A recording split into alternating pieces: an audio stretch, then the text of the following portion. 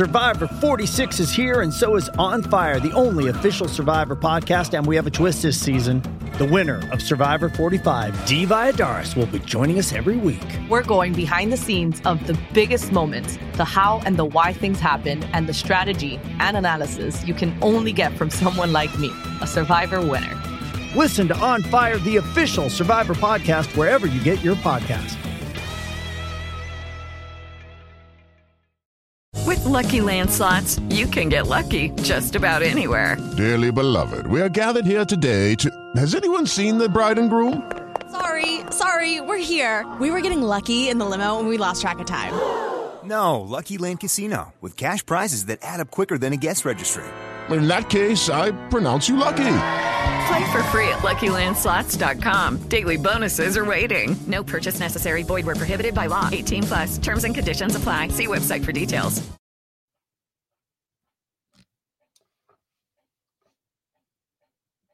And welcome into the Landry Football Podcast. No, don't look at your calendar. It's not Thursday. It is Wednesday. As we mentioned on the Scout's Eye podcast last hour, we're doing the show. We do this occasionally. We don't like to do it. This show is normally at 9 a.m. Central Time on Thursdays. But when there are conflicts, as I have this week again, we're going to double up and jump on, do it live this hour. Same things apply, though. We can take your questions. Join us in the chat room.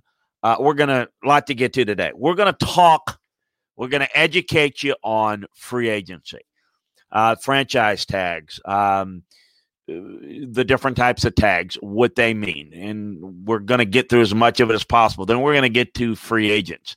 The free agent, what certain free agents mean, contracts, voidable years. We're going to get into some of the stuff that, look, I don't know, it may be interesting, it may not to you, but I think I don't do it very often. This is the time of year to do it.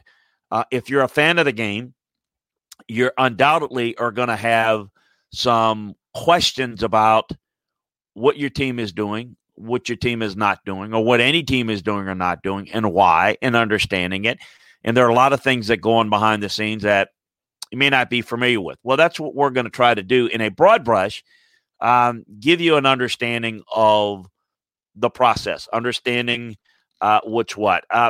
Time permitting, I'm going to give you a kind of a do's and don'ts of free agent philosophy and kind of do's and don'ts, if you will, and really kind of how the whole process kind of comes into form. So we're going to get right to it. Certainly going to address any questions that you have. So, but we're going to get to it as much as possible. If not, we'll carry it over to next week. It is a little bit more technical, a little bit more minutia. It's not as fun as the games, but it's important to understand this time of year the business of football, the importance of being able to put rosters together, to keep rosters together, because what we're looking at is how to put a team together. So, you know, it's really important to understand that.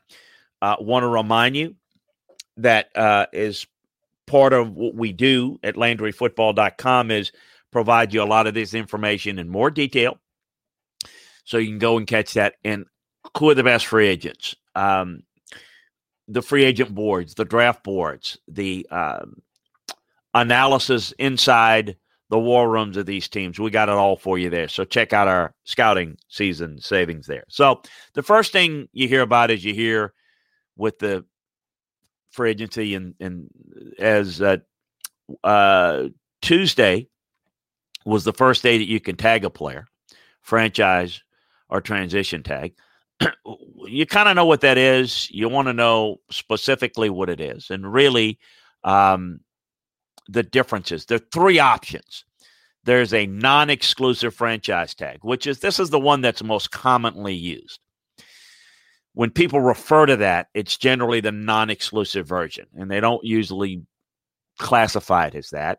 But it's a one-year tender offering a player for the amount no less than the average of the top 5 salaries at that player's position over the last 5 years, or 120% of the player's previous salary, whichever is greater.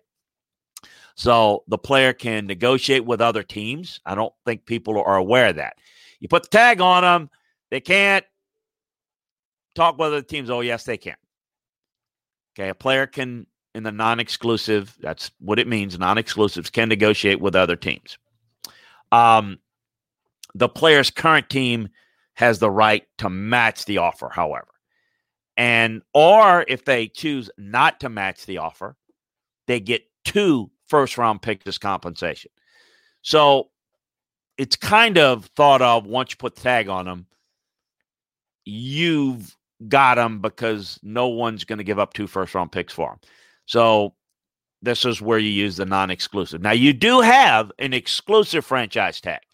It's a 1-year tender offered to a player for an amount no less than the average of the top 5 salaries at the player's position of the current year, or 120% of the player's previous salary, whichever is greater. The player's team has all negotiating rights to the player.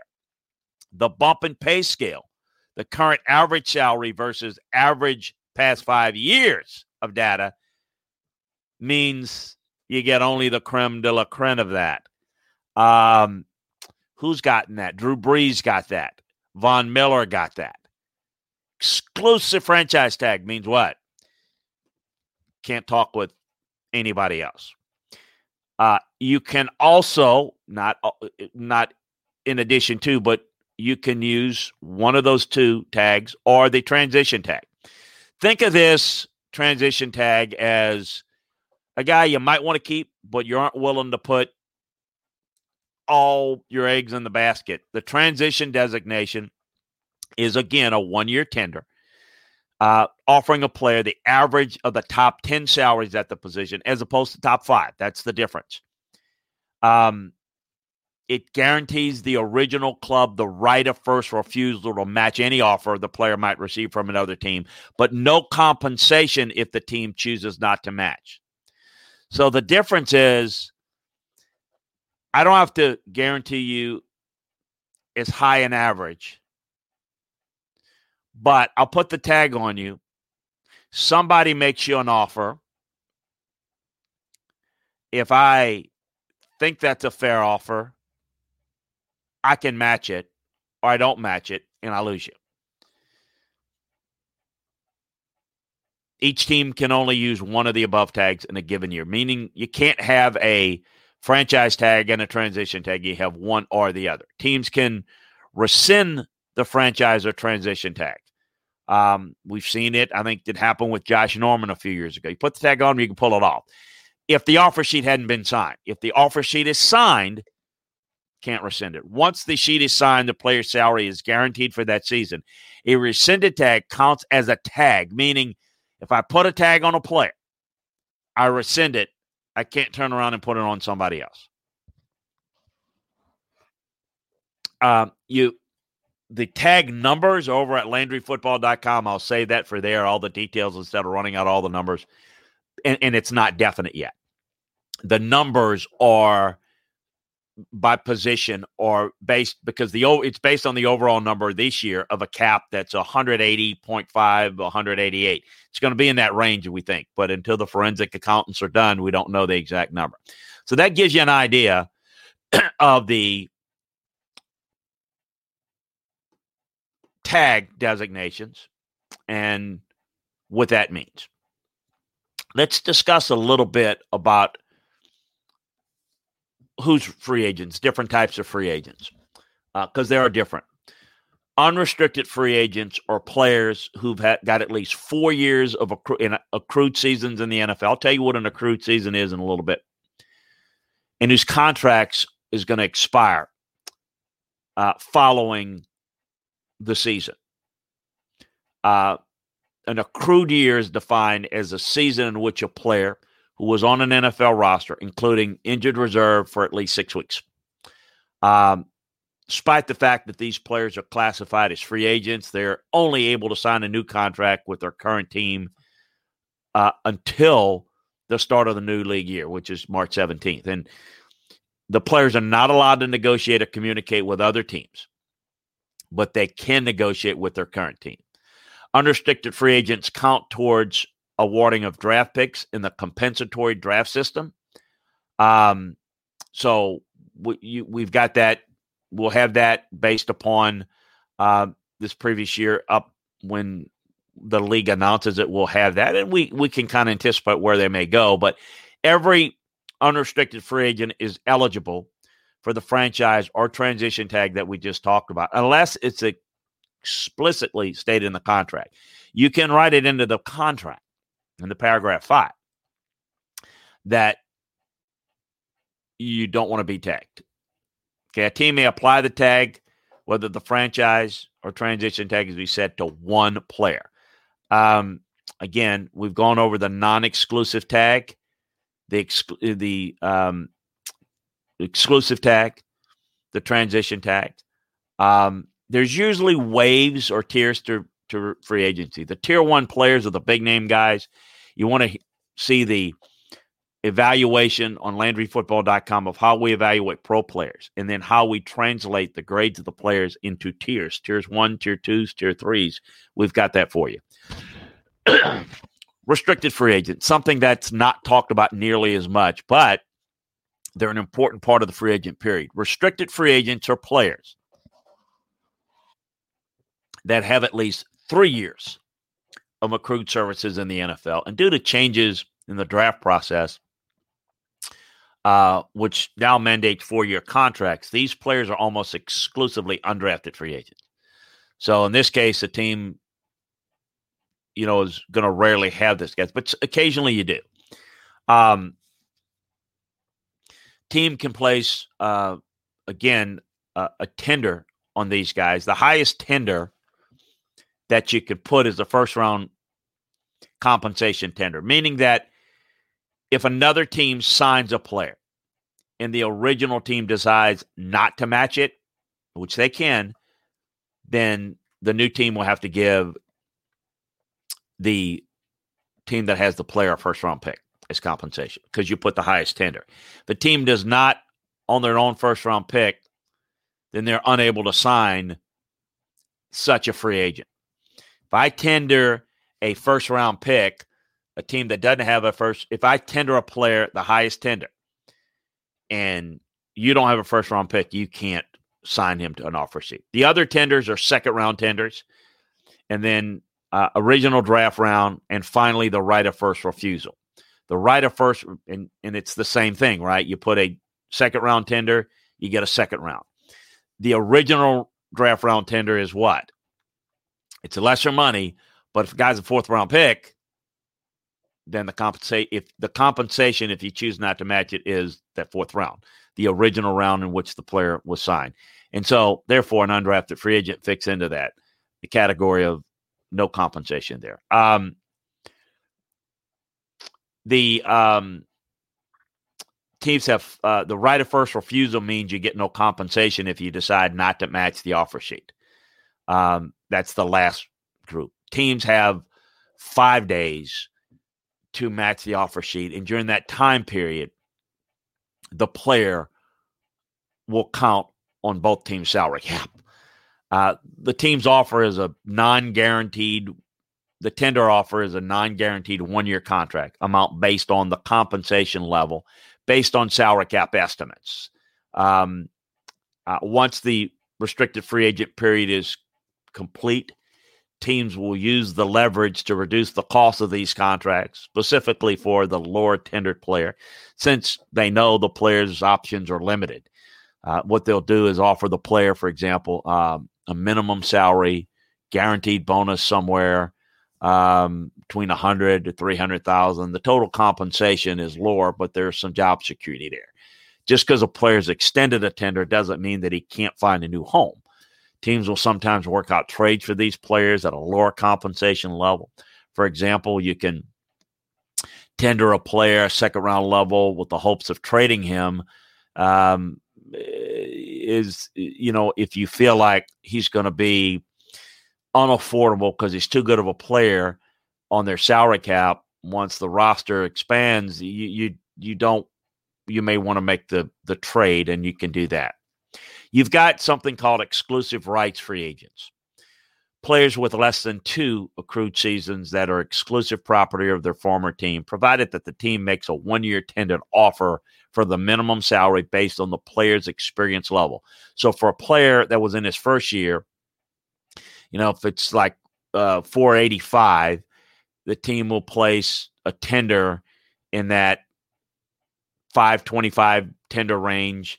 Then he's got an accredited season, an accrued season, as we call it. As long as you make a qualifying offer, he's the property of the team, and he can't go anywhere else. There's something else that we call street free agents. And these are players who's had contracts extended into a year, but were released from their contract. J.J. Watt would fall into that category. You're going to see players during this period be released, which is why free agent boards are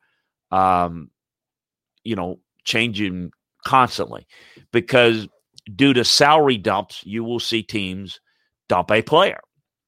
You have to have evaluated him correctly. Now you get, you don't have him on the board, but you've evaluated him. You got the grade. Then you got to slot him in and to look at, all right, here's the price. Here's the previous contract. Here's the health history. Here's the playing history. Are we interested? We like him better than that guy. Where do we want to plug him in? That guy's free. He's not on an active roster prior to the playoffs. We're free to sign future contracts in January. Once the Super Bowl is complete, teams can begin to release players under contract for this upcoming year.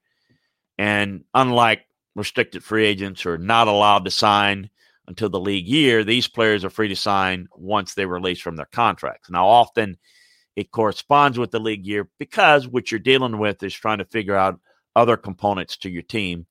But unless a player is released from their contract during this period, they don't factor into the future plans. Now, contract terms is something that we want to get into vested guarantees a little bit and dead money.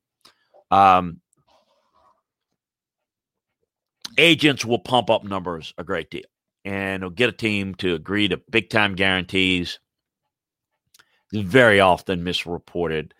They're not real guarantees. They usually just cover injury, which means the teams are free 95, 98% of the time to release the player as if the guarantee doesn't even exist.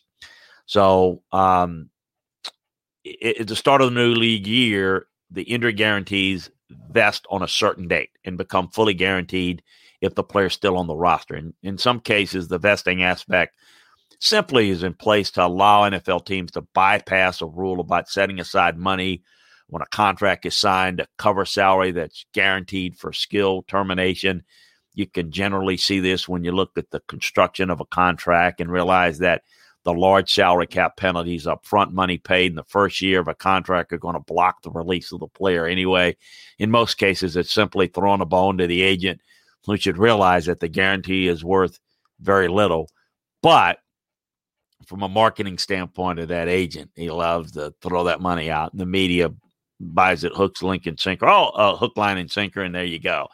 So there are periods of date in which you will hear regarding the guarantees. It's on the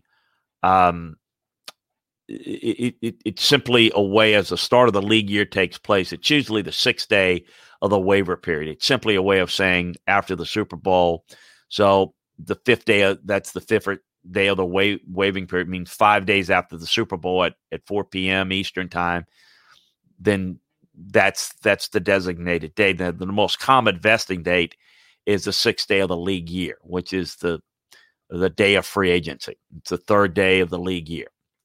You hear a lot about dead money and cap savings. When a player is released from the contract and that player earned either a prorated bonus, such as a signing bonus, or his fully guaranteed future salary that still carries a charge in their cap for that player if he's cut, that's dead money because it's money spent on players no longer on the team. In general, the way you calculate dead money is to look at how much prorated money exists in the current year's contract and beyond and add it all together. He's got $5 million this year and $5 million the next year, that's $10 million of dead money. So that's the $10 million cap charge for that player by releasing him. So when you hear things like just release that bum, it's just, well, you look at it. You release that bum, you pay $10 million to not have him on your team, and that's a player it's dead money. It's a money you're paying for him even though he's not on your team. You have a lot of that. And sometimes it's just a player, the Saints will have that with Drew Brees. Player that's worth it, just he runs out of time to play. He just, the cap savings that a team realizes is the player's current cap charge minus the dead money. This is the true impact on the team's salary cap. In general, teams will look at the two financial items when releasing a player. So you get together and you look. One is the cap savings. The other is the cash savings. The cash saving is all about the contract money in a given year, besides the prorated bonus. If the amount of money saved can be used to sign a player who will make better contribution to the team, then the player is going to be released. If neither opens up enough space to either the cap or cash bought, then the player has a good chance to stay on the team, even if it seems surprisingly based on the play the prior year. Player cut before June 1st will have all the money count on the salary cap. Players cut after June 1st will only have the year's prorated money and all guarantees count on the cap, and all future prorated money will count in that situation. So you have to look at that.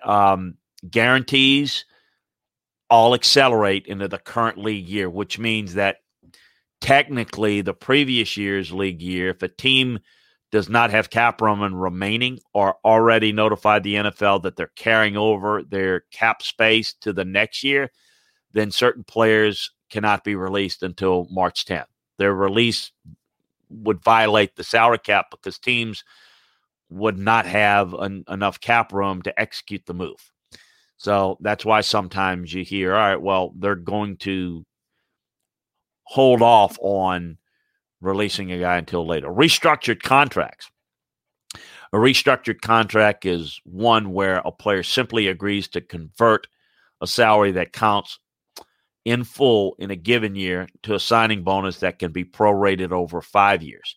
It's not a pay cut. If anything, it guarantees payment to a player on more favorable terms than his original contract, and it protects future earnings more as well. When a player says he'll restructure for the good of the team, P.S., all he's doing is he's understanding that he's going to take the money in different allocations. So it's a way to understand it, and it's a way to get around how things work. The last thing I'll talk about here on contracts, and if this sounds a little bit too technical, I apologize to those that like it. I hope you get it. We're going to have more details at LandryFootball.com. But voidable contracts, teams sometimes can use void years in a contract for the purpose of salary cap relief. Generally, a team wants to sign a player for 2-3 year period, but does not have the cap space to execute the contract because the NFL allows you to prorate up to 5 years. Teams add dummy years to a contract so they can prorate the bonus over a long term. I want to sign him to a 3-year deal, but I'm going to sign him to a 5-year. You don't have to do anything to earn the void. All you have to do is be on the roster. Generally 5 days after the Super Bowl, again, as I just explained, that to be on the remaining years of the contract terminating.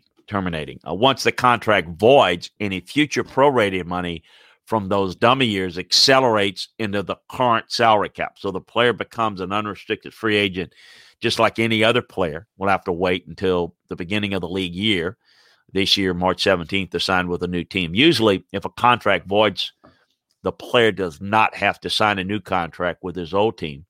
A team would not allow the future money to accelerate if they really wanted to keep the player. You could sign a player 2 years, say 2 years, $12 million contract. They included a let's say, a $4.5 million signing bonus. He's been given a normal 2-year contract. For the next 2 years, cap charge would be $3.7 and $8.3 million respectively. That was too high. So that what they did is they added you could do is up to, say, 3 dummy years to prorate the money over 5 years rather than the 2. The new cap hits were more affordable, 2.4 and 6.9 instead of 4.5 and 8.3. So it gives you more cap room, but it's dummy years. It's voidable years. Most teams don't like voidable years. Agents like it for obvious reasons. It benefits the player. Teams don't like it a lot, but in some cases, as I've mentioned, you can absolutely see it because if you want to get a player, it creates an option. You have other voidable years, which are the agent and the player can void a contract after certain years, which basically you've got the ability to extend a contract. Basically, you can void the last year of the deal if you're the player or the team. Most don't like to do that. If they commit to a player, they want to have the rights to be able to say we want him or we don't want him. But so that gives you an idea of understanding, and hopefully that answers a lot of the questions that you get on that you'd be interested in. We're going to get into them, answer a couple questions here in a second. Then we're going to get into some what I call the free agent process that I think is really important when it comes to looking at the do's and don'ts, the philosophies, kind of what's the right way to go about approaching free agency. You know, a lot of it is kind of exciting and a lot of it's fun and all that kind of stuff. And that's great. But I think people mistake it, and I think it's mostly bad value. We talk about that all the time. And so, you know, we want you to understand that while it's mostly bad value, and we want you to understand kind of what you're getting with players there. With regard to, let's see, some questions that you might have. This process can go on. Let's see here. Rich, as back in Cleveland and Tennessee, what players did you use the franchise tag on? Actually, we didn't. Usually felt like we had our players that we threatened to use it, or back in, I wouldn't call it threat. I guess it was there, but we were able to get a long-term deal. We usually made the move to sign a deal, a long-term on a guy, or move on from him. Either way. Jeffrey says, Chris, I see in mock drafts the Saints possibly taking Mac Jones with the first pick. What is your opinion on him? First of all, don't pay attention to mock drafts.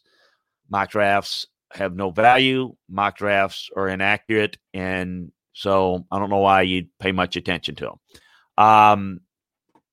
Mac Jones probably will not be there when the Saints pick.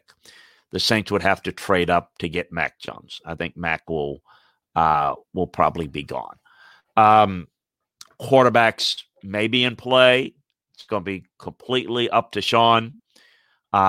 Sean is a guy that likes to show how smart he is and how he's going to be able to take what he has. I think, obviously, we'll know a little bit about where they feel about Jameis Winston and to try to see what they can do with him. He and using Taysom Hill in his role. But I don't think Mac Jones will be there. You notice that we talk, and everybody gets into the mock drafts, and again, I'm constantly amazed that they're outside of maybe the first 2 or 3 picks, they're 99% wrong, and yet it's just, people get up in arms about this or that, and they're just guesses. I talk about how players' values are, where there is in the draft, and then maybe where good fits would be. But exact picks become very, very difficult. The free agent process. it starts, and I mentioned this last hour, with a self-evaluation process. It's not like fans think. Most people on the outside will look and see, watch their team's defensive backs getting beaten over the top. And they said, well, we need help in the secondary. Well, maybe, maybe not. If only it were that easy. Identifying the problem is the first step. By the time the offseason begins, every team, and I see some of your other questions there we're going to get to. Hold on. But identifying the problem is only the first step. By the time the offseason begins, every team has had a deep internal evaluation that touches everything, again, from capologists to your pro scouts to the coaching staff to the GM to ownership. Supply and demand, character concerns, internal evaluations, prospects already on the roster, all of those things factor and must be considered properly to evaluate the benefit of any offseason move. And during this process, there's a vast amount of data and film and plethora of differing opinions, weighing considerations ranging from the objective, the on-field, the statistical production, to the highly subjective, the off-field relationships that form, and you view a player as people, not just as assets. It's a daunting and even sometimes an emotional exercise. The first step is to tap into the pro scouting department, as I mentioned last hour, to construct a big board of talent likely to be available in free agency. Then the hard part comes after the conclusion of the regular season is sliding your own players onto that board. Who's pulling their weight? Where might there be an upgrade? Whose talent isn't matching the cap hit? Who is ready to carry a heavier load? Who is starting to decline? Who's starting to have a bad year? Those questions are answered through the analysis of your scouting and coaching staff, and occasionally an independent scouting service. After spending a season staring at every aspect of your roster and often working with players for multiple seasons, I found it very helpful to weigh an outside opinion against our internal evaluations. You evaluate players, and you know the pro personnel grading system by now. 7.4 to 7.9 are blue players. They're the top graded players in the league. They're players that make the difference in close games. They have superior talent, consistently makes plays. 7.4 is one of the top handful of players in the league, if not the best. 7.4s are one of the top players in the league. They're blue graded. Red players will win for you. They're graded 6.9 to 6.5. They have starter type production in the league. The top line Reds are usually blue in either the run or pass game, but fall short in the other. Reds are impact players and start on contending teams. 6.9s are one of the best players at a position in the league. You must game plan for their presence.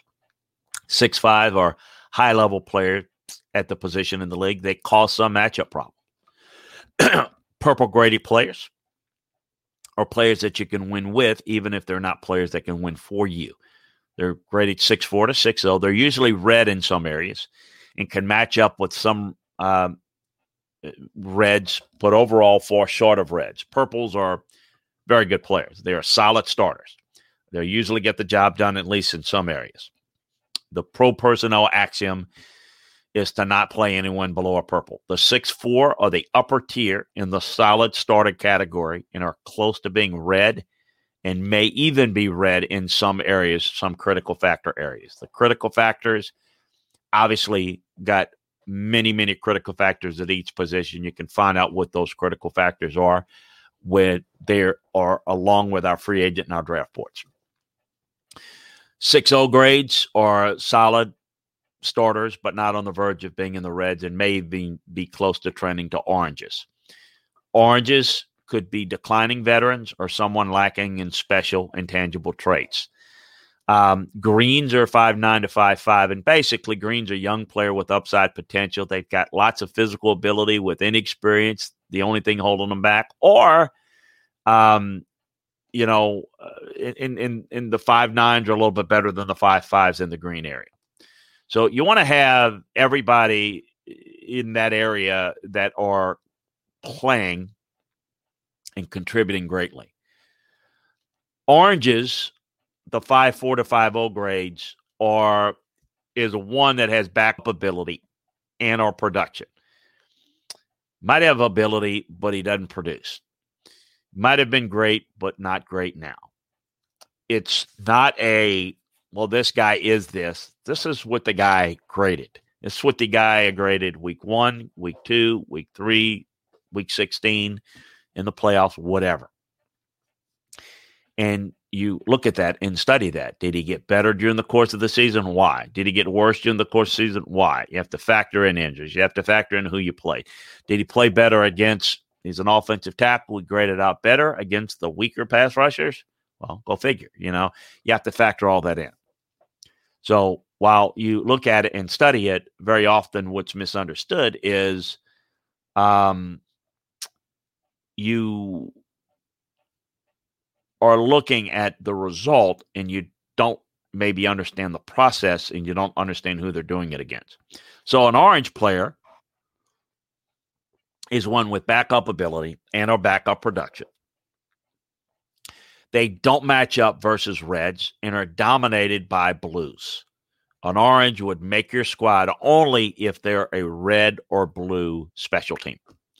So you could have that. You could have a guy that is a red or even a blue special teams cover guy, but is, also your fourth back.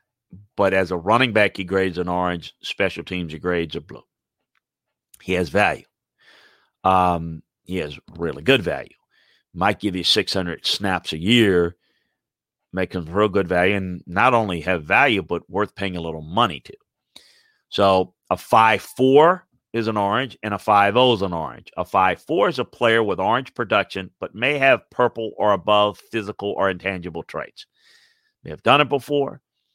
5'0" is a player who will never be more than a backup on a roster, and one that you must replace unless he's a blue or red special teamer. A yellow, a 4'9" to 4'5", is one who lacks the ability and skills to contribute even as a backup, or has some serious medical or character issues that lead to the production. 4'9" players is just not good enough but may have some qualities to develop into a backup at some point. The 4'5" is a player you just think is not good enough. A great player is an injured player. So that's the grading scale. Now, you take that grading scale and you transfer it into what we call free agent identification grading system. Tier 1, Tier 2, and Tier 3. Tier 1 is a starter. Very productive player, quality position, who has longevity. Okay? This is not J.J. Watt. Okay? In my opinion. Okay, he doesn't have longevity. He's got to fit all of those categories. Shouldn't have any flags. Flags would be injuries, character, age. Must be a blue or red graded player. Can be a long-term contract if he's that. Now, you can, as I said with, say, J.J. Watt, you can give him a short-term deal, an incentivized contract, has some ability. A rare elite player that will make it to free agency is the Tier 1. It's rare, it's unusual, because you're not going to have that guy. There's a reason a guy gets to free agency. The team that has him and knows him the most is not going to sign him. He's still good, but Tier 1 quality starter is rare. It happens. It's rare. Tier 2. And again, that's a blue or red in a Tier 1. Tier 2. Guy that can compete for a starter position, a role player, can step in and play at a decent level. It's a shorter contract guy, can be a special veteran, usually a purple graded player. 2-year deal with some guaranteed money is the ideal direction here. So if you get some of the elite guys, and you can look at it, and I mentioned it. Well, certainly Dak Prescott would fit in the category of a red at Tier 1. Probably going to be tagged. Chris Godwin, probably tagged or signed. Robinson, Shaq Barrett. You get the picture here? Most of these guys are going to fit into the category of too good. They're not going to let them out the door. They're going to put the tag on them. So the best guys available usually start in Tier 2. Oh, there's some Tier 1s. They are. But sometimes they're Tier 1 graded, meaning that they have been graded in the reds or blues, but they're declining and they're not worth tier 1 long-term range money. So they have one of those flags. The tier 3, and I believe tier 2, you can get these guys very often in the second wave of free agency. And I think it's really the best value you can get. Compete for a starting position, short-term deal, good value money. The big price they thought they would get has come down. You get bargains, like shopping on sale, if you will. Tier 3 is the backup guy. Okay, these are positions 39 to 53 in the roster. They're roster fillers. You like them to be purple, but they can be orange, particularly if they're really good on special teams and they're like a red special team. Look for 1 or 2 year deal, no guaranteed money. So that's the grading system and the grading tiers. And we've got by position in Landry Football who those players are, in which category they follow this year. Here's the thing that you need to understand, some things we're going to go over about free agency.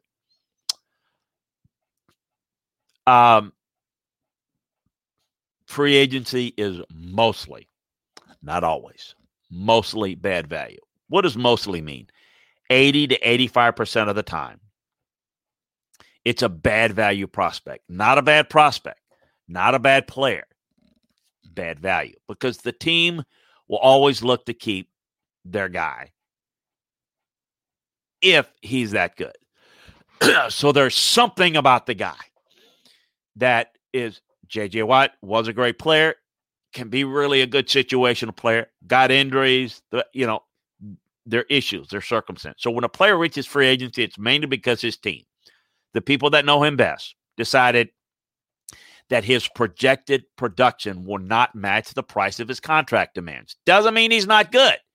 He's the guy that really good. He's worth 5. But the open market, somebody's going to give him 8. It's like, here's the way I would put it. And I know this is not completely out, but just give me some leeway here. You go on a car lot, you like a car, you're buying a car for your kid. It's a $20,000 car. I mean, a kid needs a car.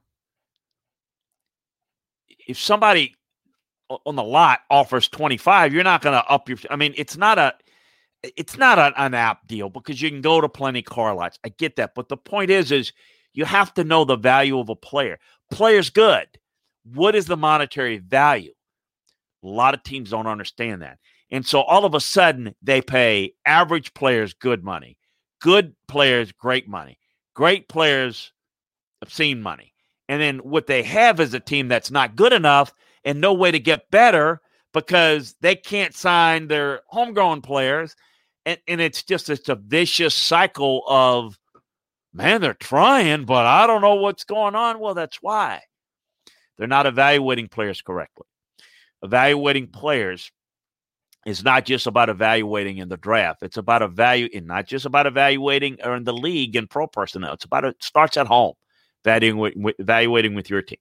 Now, with that said, 85% I gave you, it's 15 to 20% of the times players can be on the market simply because the team is being squeezed by the cap.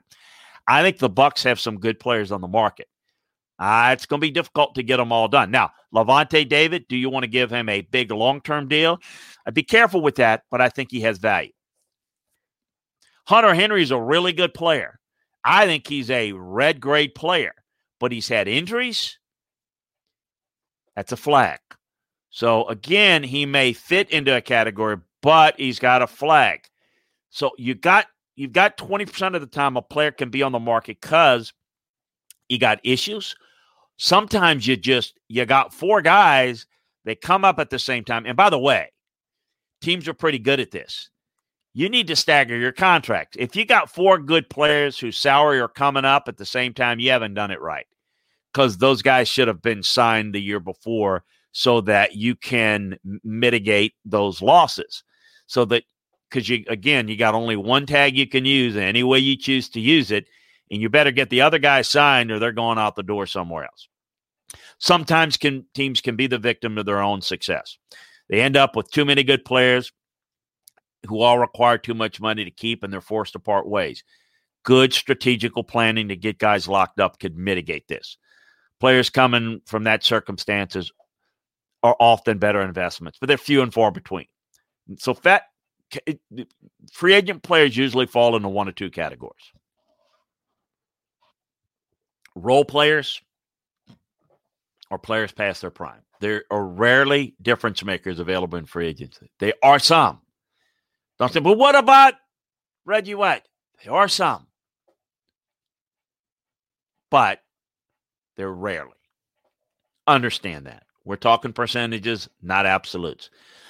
Understand this and why it's not good value. The salary cap doesn't forgive and it doesn't forget. You must get something of value. You must get immediate production and longevity out of the signing. A free agent must be able to give you a minimum of 600 plays per year. If you're going to sign an incentivized contract and spot play a pass rusher like J.J. Watt, you can get away with that, but you're not going to give big money for that.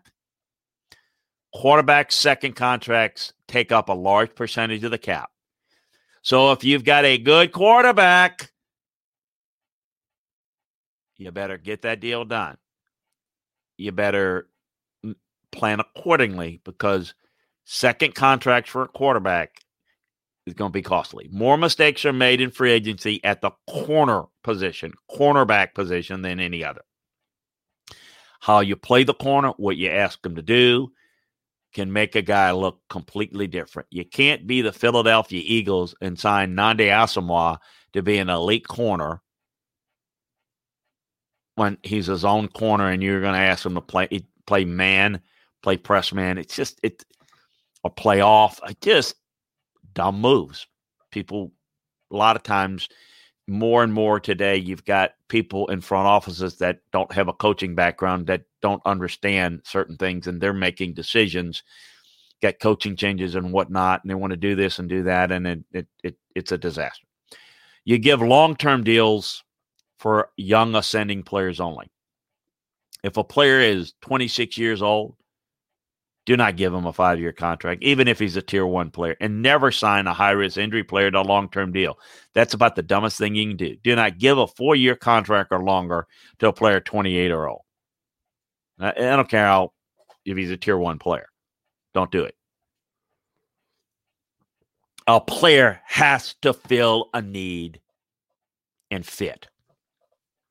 You can draft a player that you think might be a really good corner, but you know can be a really good safety and develop them. You can't do that in free agency. You must evaluate the player, establish the fit, establish the right price, and you must, with a capital M-U-S-T, fill needs and make sure the player is a specific schematic fit for your team. Never, ever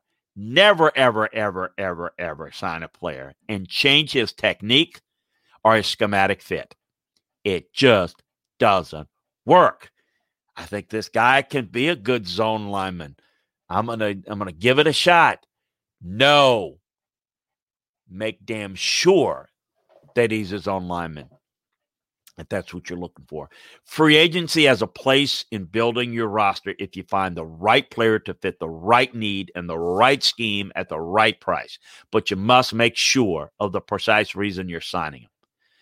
Be aware of the player who's a contract year wonder, whose production dramatically increases in their contract year, as you're more likely to be paying for the production of the contract year while getting the production for those non-contract years. Don't forget, injury replacements, practice squads cost money too. Teams that have enough cap room to be able to sign replacements during the course of the year are usually the teams that finish strong. You see teams that struggle, get off the good starts, have injuries, they have weak bottom end of the roster. You must build your roster from the bottom up, just as you do from the top down. It's really important to understand that. You must have at least $6 to $7 million in cap resources for replacement of injured players. Ideally, $10 million. Anything below $6, you're in trouble. you want to have 10. If you can, 12. You must have $1 million of cap space allocated for practice squad guys. Actually, it's a little bit more than that. 8 players on the practice squad. The money's going up. You've got to have money allocated for that. Ask yourself this question. Do you have to sign that player? Do you need to sign that player? Or would you like to sign that player? If you say, I'd like to sign so-and-so, walk away. If you need to, think about it. If you have to sign him at the right price and he fits the category, go get him. I've said it before, I say it again. 600 plays or walk away. For example, you might not be a starting corner, but he might be a 600 play a year guy. He plays nickel. He's a core special teamer. Plays on all 4 special team units. I mean, core special teamer is going to be a 250 play a year guy alone. He has really good value. So he might be a low-grade purple, maybe a high-grade orange, but he might be a really good, high-level red-grade special teamer, and you can get him for a solid price. Guys, worth gold. Stick to your budget.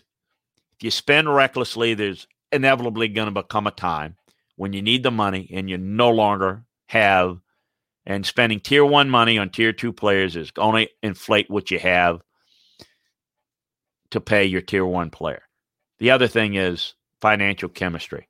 You can't sign a player for more than the team leader, your best player to position. You know, if you've got a great receiver and you say, "Boy, we need a slot, the best slot on the market. We got cap room. We're going to give him whatever he wants." First of all, he's not worth that. He comes in, he's now making more money than the leader in that room. You got financial chemistry problems. Okay, you got to reward loyalty, production, maintain a balanced cost structure within your team because it's bad locker room chemistry. And this is where oftentimes you see really talented teams that are not really good. They have bad chemistry. And it's not always about coaching problems. It's about construct of a team. It's a front office problem. Third down value. Okay? Don't spend big money for a player that doesn't play well on third down. That's money down in the NFL. If he's not on the field on third down, don't pay upper tier money. I'm not saying don't sign a free agent unless he plays on third. I'm just saying don't pay upper tier money. Know for sure what you're getting. Know the player well. Be informed as possible. Be really careful. You want to make sure that you know about his practice habits, the off-the-field habits, his football intelligence, personal shortcomings. You really try to salvage as much as you can with coaches that you know, that contacts that you have that coach the player, that knows the player, that can answer those things, that it's coached that player, that can tell you privately what the guy is or not. Maybe it's another person that really knows. So you got to go back to your draft evaluation, even if the guy's been in the league 5 years. Get to know him. If you want to know what makes Deshaun Watson tick, go study. Go and, if I want to know, I'm talking to Bill O'Brien. I'm talking to Dabo Swinney. I'm talking to people that are there, not there. I'm going to know. Not that there's any doubt on Deshaun Watson. That would be a go, and that's a different conversation. That's a trade. But I'm just using it as an example because there's a lot of talk about, well, what's wrong with Deshaun and why is he unhappy? If you're going to make a trade, that's another example. You make sure that you know what you're getting and you know what's going on there. Save money for something important, okay? If you're not ready to contend, save money for something important. Don't believe that your culture is going to change a player. You're not one player away. Ignore the noise. You're going to be criticized because you don't the charter sheet about we didn't sign this many guys and everybody signing the activity is not success. In fact, the most activity usually means the least amount of success on the field. your local media and your fan base is going to be unhappy because, I don't know, all I see is we're losing guys, not signing guys. Plug that into every sports talk show host. That's what they use. We're not doing anything. And remember this, a free agent loss hurts more to the team that lost him than it helps the team that he goes with. So always keep that in mind. So those are some thoughts. So let's get to some questions before we head on up. Let's see here. What was your scouting evaluation? Jordan Gross out of Utah. Very athletic, zone blocking lineman. Julius Peppers was a freak out of North Carolina, you ask. Basketball player, type athlete. Unbelievable. Wondering if it's a negative thing between a GM and a player if a team picks up a fifth-year option rather than doing long-term contracts, thinking about Job Mayfield. Well, it can be. Because what it's saying, I'm not quite sure about you. I'm not sure about, how good you are, your reliability character-wise, your injuries. It could be any one thing. But remember this now. For a running back, it's lifespan of the position. It's what you've got to communicate with them. And I think you got to be honest and say, look, this is what we want. We want to see. I think in terms of Mayfield, I think there's a like there. I think there's a belief there, but I don't think there's a complete all in. Picking up the fifth-year option is definitely something that is a fun thing to watch. Really good question there. Talk about another thing, mock drafts, people tend to change them every week. These guys haven't been gathered, never scouted before. So, yeah, it's definitely not necessarily all that interesting. Do you think this is why first-round picks are so valuable now because teams are building through the draft and not free agency? Well, first-round picks have always been valuable, but here's the thing. You didn't always have the free agency that we have now. So if you miss on a first-round pick, it's crucial. It's the reason why all picks, first round, I would say that second, third round picks are even more valuable. First round draft picks in general are more valuable. You can sign a guy, you can draft a guy in the fifth or sixth round that is every bit as good as the guy that I just talked about, that could be maybe not as experienced yet, but a guy that might be that category of the orange grade player that's in maybe the second, third wave of free agency. You don't have to pay nearly as much and ends up being a better player and might end up being a quality starting corner that's grading in the Reds one day. It's a much better value. Happens all the time. People say, well, this guy, he's fifth rounder. You only got 32 first-round picks. Most players are not going to be, most players that in the league are not first-round picks. Pure numbers, common sense. So why do so many guys in the second, third, and fourth, fifth round make it? Because you got 53-man rosters and you got only one first-round pick. Most of your players are not going to be first-round picks. It's just pure numbers. What's a problem is when your first-round picks are not successful, and people will say, well, your second-round picks, the percentage rates and all this or that. Depends on who you are and how well you do it. Yeah, you can't look at just, second-round picks are only 50-50. Depends on who you are. I didn't have 50% rate on mine, but you have more stability on your staff. You're going to be a lot better. You're constantly changing it. Well, yeah, you draft a guy, and I draft a guy, and then I change the staff, and that guy doesn't fit their system. Well, that's, is that guy still playing in the league? Am I lining up against him? Is he beating me?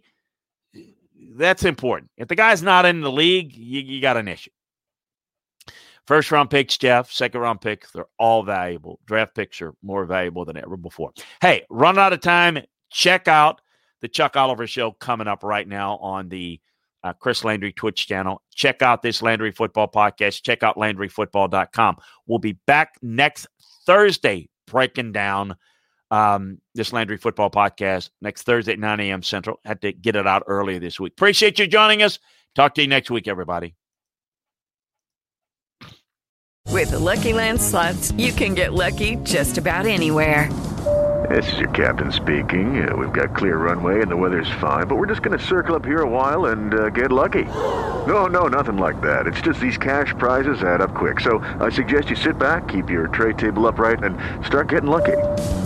Play for free at LuckyLandSlots.com. Are you feeling lucky? No purchase necessary. Void where prohibited by law. 18 plus terms and conditions apply. See website for details.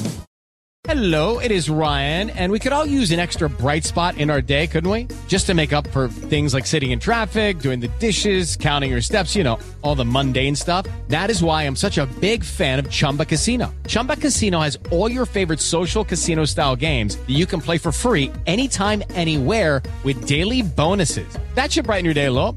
Actually, a lot. So sign up now at ChumbaCasino.com. That's ChumbaCasino.com. No purchase necessary. VGW Group. Void where prohibited by law. See terms and conditions. 18 plus.